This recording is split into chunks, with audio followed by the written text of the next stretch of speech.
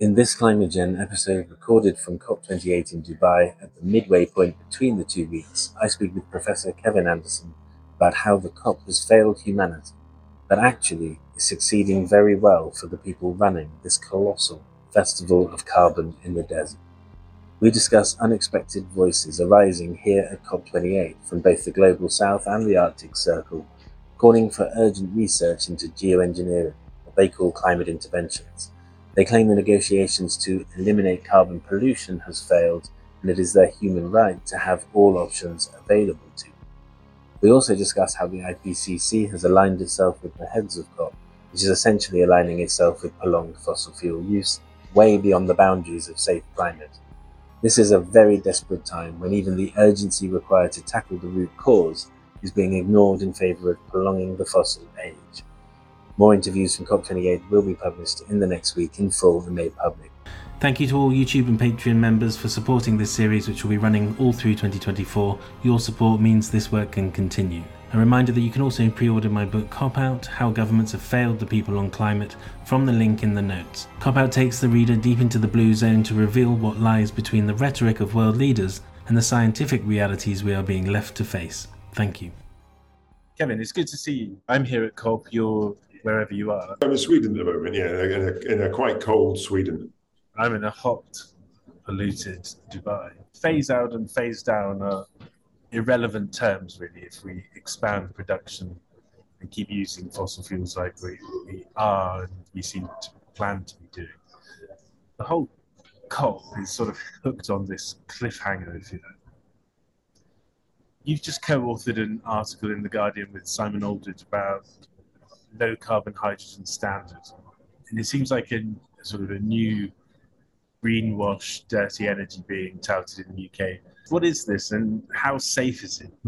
Well, it is the low carbon hydrogen strategy for the UK, but I think that's very misleading. Firstly, it's not low carbon, and it's not really a strategy for the UK. What it is a business as usual strategy for the fossil fuel producers, for the oil and gas producers in the UK. So that's the purpose of the strategy, is to maintain a business as usual, or as near as possible business as usual, for the oil and gas producers in the UK, but also, of course, to maintain the business as usual for the policymakers. So it is very little to do with hydrogen. It's very little to do with low carbon, and it's certainly not a strategy for the UK. It's specifically aimed at particular groups, the policymakers and the oil and gas companies. And so what they're doing there is hiding the fact they're going to just basically be using natural gas behind this language of hydrogen, because hydrogen is seen as this. In some abstract sense, hydrogen is seen as a low-carbon energy source. And in some ways, it's quite attractive because you can burn it in similar ways to how you can burn conventional gas. So it maintains certain infrastructures the same. But the problem is that when you unpick it, what you find is that it has very high carbon emissions associated with it. And they are basically being hidden at every level. So at every level, from the fact that you've got to get the gas out the ground, and that means you've got leaks of methane, which have a significant climate warming impact, particularly in the time frame we're focusing on for 1.5 to 2 degrees centigrade. You've got to move that methane around. You've then got to break that methane down to make the hydrogen. Hydrogen itself in the short term, has a global warming impact. It's an indirect global warming impact, but very similar to that of methane. So in other words, 30 times or so higher, really, than CO2 alone. So you've got both the methane and the hydrogen, any leaks from those, and it's a very complex system we're talking about, so there will be a lot of leaks, whatever you do, that those are going to severely impact the overall low carbon nature of this. And then also a lot of the assumptions about where we're going to put hydrogen in the UK is to put it into heating. Now, the idea we're going to burn this hydrogen, which has a very high carbon footprint anyway, and is incredibly energy inefficient, we're going to burn that rather than something like heat pumps. So you're talking about multiple levels of efficiency gain from having heat pumps relative to hydrogen. So no one but a fool or someone deeply corrupt would be really suggesting you should be using hydrogen for heating when there are very good alternatives already available. And interesting coming from Sweden, where Sweden made that switch across to mostly heat pumps a long time ago. So when you get in the UK, things like the Telegraph saying you can't have heat pumps, well, I'm sorry, Sweden's been demonstrating heat pumps work for the last 20 or so years. So they clearly work in a cold country at scale. And yet in the UK, we're still talking about burning hydrogen in homes, which is incredibly inefficient. So at every level, society has been scammed by this scheme. And it's not worse, but I suppose it's just only to be expected. This scheme, of course, is not going to be funded, as none of these schemes ever are, by the fossil fuel organisations. It's going to be funded by the British taxpayer. So we've got these impoverished oil and gas companies that will be getting more money from the British taxpayer to allow them to produce another high carbon energy source from their oil and gas. There is nothing in that is positive.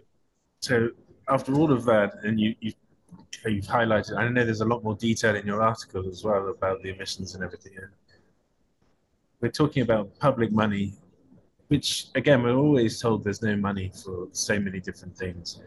And yet there's literally hundreds of millions here that's being handed out to these companies, which it just seems like a transfer of wealth as opposed to anything that's truly valuable. It's exactly that. I mean, it's a transfer of wealth on top of the windfall tax already.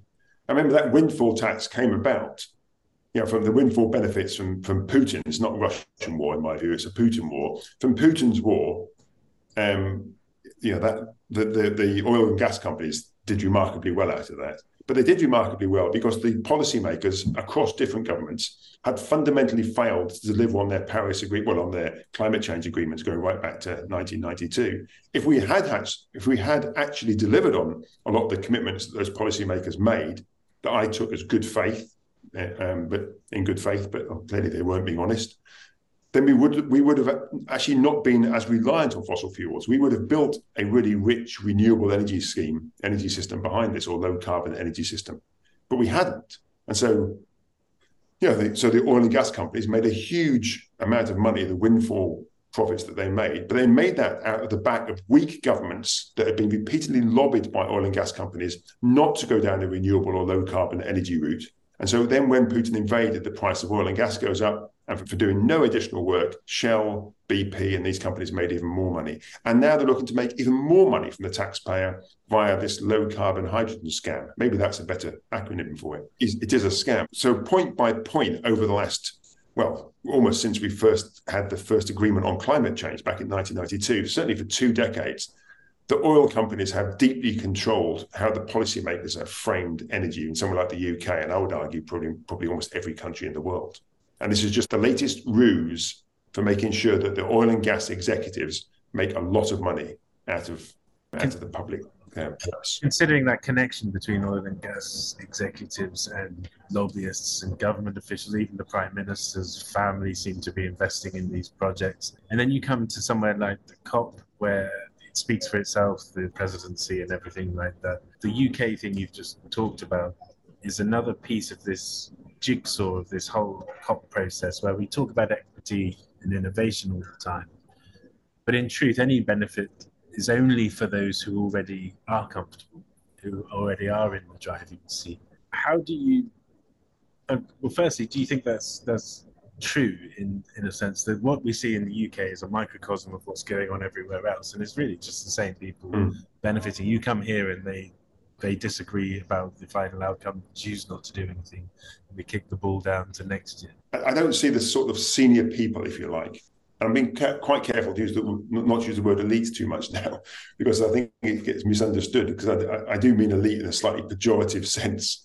But the people who like to see themselves as elites, the senior people at places like COP and our government officials, the CEOs, the oil companies, these are not representatives of our country.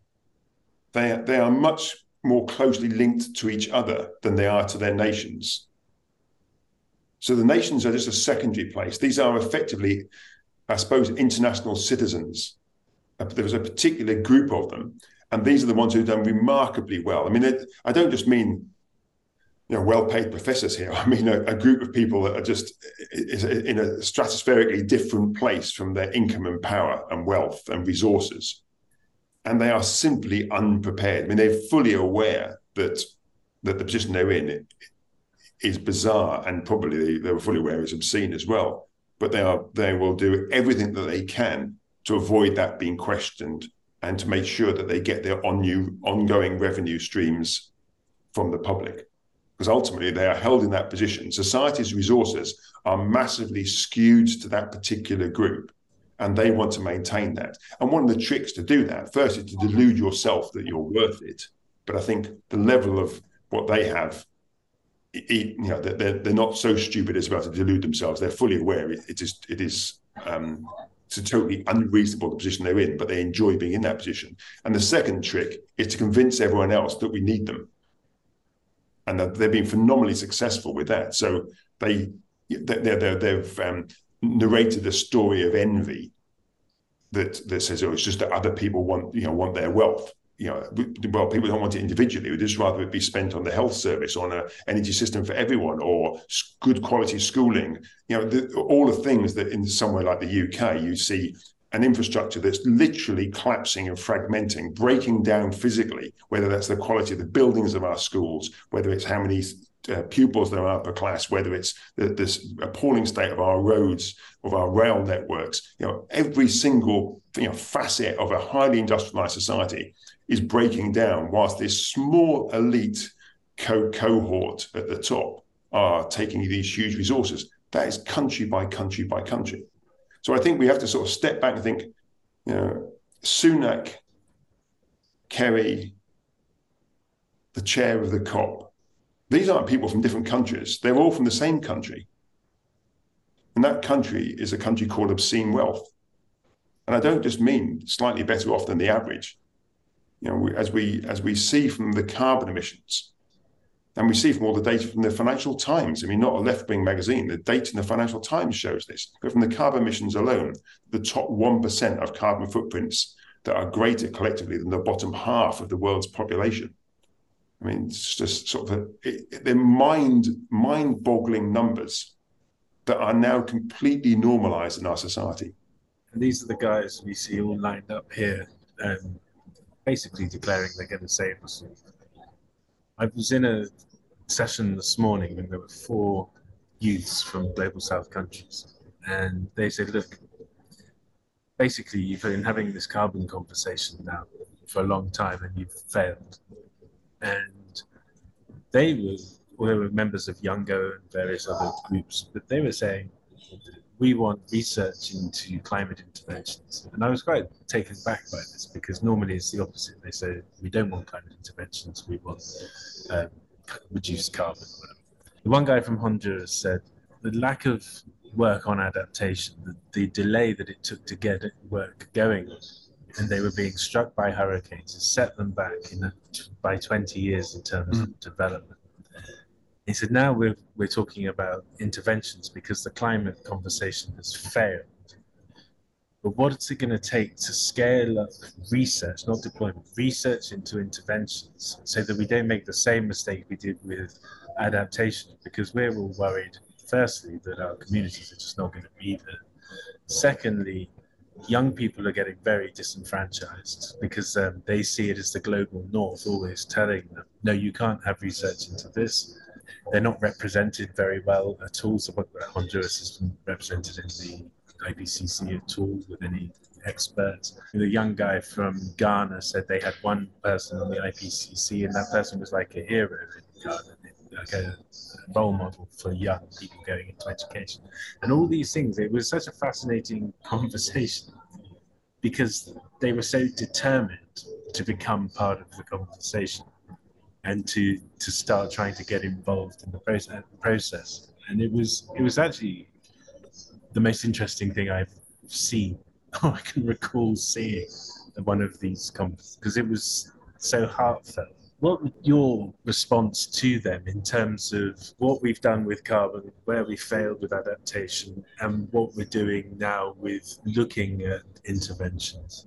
Right, let me just be clear. When you say interventions, are you effectively talking about geoengineering? Explicitly talking about geoengineering, yeah, in terms of cloud brightening and so on. Yeah, okay. Well, that's interesting because I just had a morning discussion about geoengineering here. Well, firstly, the first part of that, I don't think, remember, the people negotiating, the senior people there haven't failed, they've succeeded. Let's remind ourselves that they have been phenomenally successful since 1992 in ensuring we do almost nothing about climate change. And their success is demonstrated by we even discuss it as if it's a failure.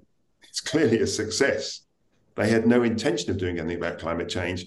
And we have now emitted more carbon dioxide. We've burned more fossil fuel since 1990 than we burned in all of human history before then. So if you're looking for any marker of success, that should surely be it. So I don't think straight away we should assume that because we've failed, we have to move on to something else, because we haven't failed. That group have been successful. And that does mean we have to think about, well, what would success to the rest of us who think climate change is a serious issue? Remember, these people don't think climate change is a serious issue. It's just a serious threat to their business as usual and their norms and their way of living. But to the rest of us who think it's genuinely a threat, then we have to think, are there ways to overturn that existing failure? With failure in our terms, success in theirs. And I think that opens up a new way to consider these issues. Do not consider the senior people at COP are on the same side as the rest of us. They are not. They are locked into a particular mindset. And in that, I mean the great and goods that are there as well. So, I'm tempted to name them, but you can make a guess as to who a lot of these are. On adaptation, my understanding is, it's not my area at all, but my understanding is that just peanuts have been spent trying to understand adaptation. And adaptation isn't just about building bits of kit. It's also, it's very cultural, it's very social. But I mean, that still takes an understanding of the research to find out what cultural structures, what norms are very useful in one place that you might be able to apply somewhere else. So there's still a lot to be done, because adaptation, more than mitigation, adaptation is much more geographically specific. Depends on your geography, your culture, your socioeconomic norms. There's a whole set of things, your population density, all sorts of things play out in terms of adaptation that are quite different. They're quite distinct and have to be highly customized, if you like, and which in some respects makes them more challenging. But clearly we've failed, and we've spent pennies on that. We've spent very little on mitigation either, to be honest. And so, having almost spent very little on mitigation, and really we just followed the rhetorical nonsense of the great and good for 30 years, spent very little on adaptation, I'm sort of reluctant to say, well, the next step there is we have to move to geoengineering. I mean, I do think that we should be saying, why have we failed on mitigation? Why are we failing on mitigation, rather? Why are we still failing on adaptation? I don't think those in themselves give us a good enough reason to say, well, let's put our eggs in the geoengineering basket. That's not to say that we shouldn't be doing some geoengineering research. There are three things here. Well, certainly one thing to start off with. Geoengineering does not solve the problem. Geoengineering, in my view, is effectively a sticking plaster on gangrene. So you've got this nasty disease that is eating away at your body. And every time it gets a bit bigger, you put a bigger plaster over it. You can't see it. Then it comes out the sides. It gets a bit bigger. And so it doesn't solve the problem. Now, that doesn't mean to say that you shouldn't try and pursue it. There are still merits sometimes for doing that. So the two real risks with geoengineering is, one, that it delays action. It delays mitigation. And we've seen that with negative emission technologies, which actually try to solve the problem, at least, theoretically. At least that way you're trying to remove carbon dioxide and other greenhouse gases from the atmosphere. So at least theoretically it's trying to solve the problem. Geoengineering isn't. And what geoengineering and, in fact, negative emission technologies have done is they've literally delayed real mitigation action. So that's a serious risk. But the more positive end of that is it delays impacts. So geoengineering at its best can delay impacts of climate change. And so there may well be appropriate places for that. For me personally, I think that they again need to be quite specific. I'm not in favor of the grand schemes for geoengineering our planet in any way. I just think that that degree of arrogance is what's got us into these sorts of problems. We are incredibly good as a species so far, post-Enlightenment, we've been incredibly good at reductionist thinking, of breaking things down into silos. But we've so far demonstrated a complete inability to look at system-level challenges, other than we can now recognize we face system-level challenges. But we're still trying to use a sort of 19th and 20th century reductionist mindset to solve system-level challenges. And that's what geoengineering is, particularly at a global level. That said, if you can think about more sort of specific local approaches that may have some merit and that minimize the other knock-on implications. So if you're looking at, say, roofing tiles on houses, Why have those dark in a place that's suffering from lots of heat in the summer? Why not? Can we change the color of those? Now, that's geoengineering. You're not solving the problem of climate change, but you're addressing some of the issues, some of the symptoms of climate change. Why are all our roads dark? Could we look at changing certain species of crops so they might have a lighter leaf? Now, the problem with that, of course, is it might affect vitamin A uptake in the plant, which might mean it affects everyone's diet. And so you've got to look at these system implications. But I would much rather us look at these sort of smaller, more controllable forms of geoengineering than these grand schemes like let's fire rockets into the stratosphere and spread out sulfates into a part of the atmosphere we don't fully understand either thermodynamically or dynamically at all. And so there's, these sort of Dr. Strangelove approaches, I think, are incredibly dangerous. But that's not to say we may think of other options that we can try and test. So yes, I think we should do some research on it. But the problem is when we do research on geoengineering, because we have unscrupulous policy leaders, basically all the senior people in COP, because of those people, even the discussion of geoengineering will be used as another excuse, and that will filter through into the IPCC as well, as it has done with negative emission technologies and the outputs from the IPCC. It will filter through to the IPCC that allow us to delay mitigation today, to delay action today, so that we can get things like, in my view, the ridiculous statement that comes out from the chair of the IPCC in defense of the chair of the COP, that 1.5 degrees centigrade still has lots of fossil fuels in 2050. 1.5 degrees centigrade still has about 45% of current gas, I think, and a 60% reduction in oil, something like that, but still lots of, no more coal, but lots more fossil fuels in 2050. That simply does not fit with the maths. And that's because the chair of the IPCC has been completely, I'm about to say hoodwinked, but he's fully aware of this, so it's not hoodwinked, but has been completely taken in by the rhetoric of negative emission technologies. The rhetoric of geoengineering will have the same levels of danger. And we have to guard against that, because it's not that these are real things. We talk about them, and by talking about them and giving them a label, we make them appear material, like they really exist, like negative emission technologies really exist. They don't. There are a few pilot schemes. There's nothing out there in any sorts of scale relative to what we want so far. We capture about 0.02% of all fossil fuel CO2 emissions, 0.02% of all, so nothing basically. And so I just think the temptation of saying we've failed at mitigation, we've failed at adaptation, therefore we need geoengineering, I think that's a very dangerous route to go down. By the way, if you do want to see some of these carbon capture fantasies, I can point you towards the Saudi Arabian Green Innovation Building, which looks like they've spent millions on.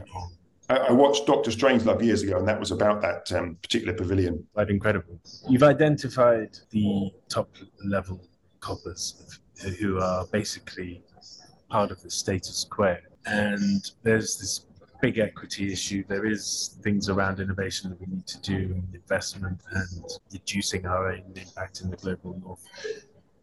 And there's also a lot of cynicism, and rightly so, about this whole event. Seeing some of these people speaking, and they're young, they're extremely knowledgeable, they're extremely well versed in what they're talking about, they know all the figures, they really understand life from their perspective. It's very impressive to see, and they're getting a lot out of this conference. And I'm just trying to ask the question, is there a COP, something emerging, where we need to take these good bits and grow them? And in some ways, the things they're talking about equity is how it's perceived back in their homes, where having one person on the IPCC inspires their youths to take up the physics, these kinds of things that otherwise wouldn't happen. And if they do decide to expand their participation or be given more license or whatever, and they do decide they want to pursue things that we in the global north might not be so keen on as a collective, where do we stand with allowing these emergent things about interventions, adaptation, different approaches and voices? I mean, I have sort of views on this, but I also am aware that as a wealthy white colonial, we have to be careful saying how others should approach these sorts of things. I'm trying to ask more about feel, how do we feel, because at the moment we're fully in the driving seat, and they're telling it because they have no representation except themselves coming here and speaking louder. If we could reduce the cynicism by putting the negotiations, which seem to be caught in a loop over there, and then expanding these side conversations, which are all about, they're much more dynamic, and they really are unlocking research funding and making connections. Yeah, no, there's a lot to be said for all that. And I mean, I witnessed that in Glasgow, away from the nonsense of the blue zone, which is, as usual, pointless. And well, it wasn't pointless, it was maintaining the status quo. Maybe that's what we should call it, the business as usual zone. But away from that, the outside the gated area, then there were lots of really interesting dynamic discussions being had. But I'm also cautious that one of the real tricks of the status quo is to periodically open up its doors and let others in. And that's how you maintain it, to give the impression of openness, of dynamism. So someone from Ghana gets in the IPCC, but if the IPCC chair starts saying it's perfectly okay to be burning lots of oil and gas in 2050, which basically is what he said, then I think that is incredibly dangerous. So is the IPCC the right place? So this is why I'm cautious, some sort of, about me speaking about these issues. Is it appropriate for people from outside the global north and the normal voices, if you like, that success for them is to be included within formal structures that have been set up by us, the IPCC, the COP process? Or is it better that they find something else of their own that we might be invited along to? Is it better that we allow a few of them in to join us in our party? I can see a temptation for that, and I can see how it can be incredibly appealing to people when they get invited in. But I'm not sure that's what we need. I think 2023, we've got, from 1.5 degrees centigrade, we've got 5 to 7 years of current budget left at current emissions. Obviously, if you bring them down, it's a bit longer. We've got 15 to 18 years for 2 degrees centigrade. We've got that report out from Rox and others just talking about the scale of the additional impacts above 1.5 degrees centigrade. Nothing points in a positive direction. Nothing. We need to shake this thing up. We don't need to rock it a little bit, maybe just rip it apart. I don't know where we go from here. I've got to a point this year where all I can really say is that the structures we have fundamentally failed, and there is every sign that they will carry on fundamentally failing. And in that, I also mean the IPCC, the academic community. We have stayed so quiet. We have supported the status quo by our silence. That's not saying everyone's been like that, but a huge number of people are. Some of the formal NGOs, they've also been far too pliant. So have our media. It's a cry of, to me, and I'm sad to have to say this, but it's a cry of despair. And I'm not sure looking to people like me and others to say we know what we should do. I don't really know. I know what key criteria need to be there, and they seem flippant and trite. They're honesty, integrity, courage, humility. Those sorts of things are what we need at people at COP. Not a mixture of elite people arriving up there and then surrounded by a load of sycophants and brown noses. That is just not helpful. We've done that for 30 years. It's failed. And it's percolated through the system. So it's not as if it's just that top little cadre of oil barons and other associated acolytes that are there.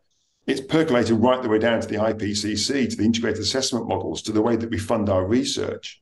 A government clicks its fingers, we want net zero 2050, or we want a reduction of 80% by 2050. And the research councils jump up in the air and say, that's what all our universities will do now. Where's the independent questioning of these things? No, it's not there. And so the research looks to be independent, but the research works in deeply subjective boundaries. We've known that, and we've carried on with it. We're party to that. So it is almost a cry of despair. I don't know where we need to go, and I'm less enthusiastic, I suppose, about just saying, let's open up the doors to other people from elsewhere. I think maybe they need to come crashing through the doors and kick out the incumbents, which means people like me and others. I don't know where we go with this. I mean, the only hopeful sign, and it all sounds strange to some people, I've said it for a while now, is that quite a lot of civil society groups, what they're calling for is much more in line with what the science suggests. And I wonder if it's because, well, firstly, most academics are incredibly sort of thin-skinned individuals, that we're not, we're easily afraid of funding, of losing our jobs, of standing up, putting our heads above the parapet. There have been exceptions to this, and in fact, the climate science community, in opposing a lot of the pressures from the oil companies, they deserve significant credit for standing up to those. But on actually reducing emissions, and we have failed. We've been, I mean, to be truly honest, we've been pretty pathetic in this. And so I say I'm a little bit lost as to where we go. Civil society has somehow managed to align its calls with our science. And I wonder if as scientists, and as academics, as sort of post-Enlightenment academics, the problem is that we view the world through a very narrow lens. We're very good at siloed reductionist thinking. And that has been phenomenally successful. And it's been successful, for the last almost 200 years. But the challenges we face now, not just climate change is just one symptom, one ecological symptom, and also a whole lot of social symptoms of the structures of modern society. But I see nothing at the moment that suggests we have any system-level skills in our universities to address those challenges. We have divided ourselves into departments, into silos, into areas of expertise that are incredibly narrow and phenomenally successful. But we haven't developed a way of thinking about the whole. And strangely enough, civil society, maybe in fact it's the general public, are much better at thinking like that than we as academics and experts are. Do you think I suppose I'm sort of taking everything now and throwing it in the air and saying, I don't know how it's going to land. Really, we can't have another COP like this next year or like last year's COP. And Glasgow COP was no different.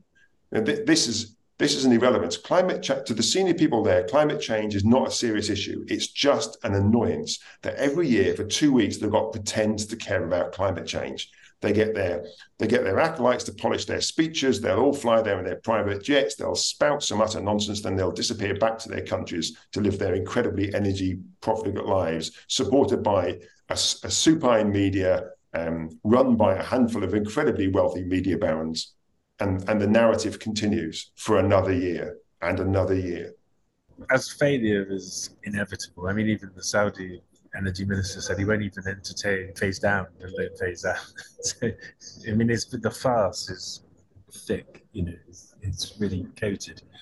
We're going to come out of this, and cynicism, in the UK alone is quite incredible. I suppose the question is, what do we do going forward? Because we are now conscious of this on a daily basis, even if we're not experiencing it like the people on the front lines.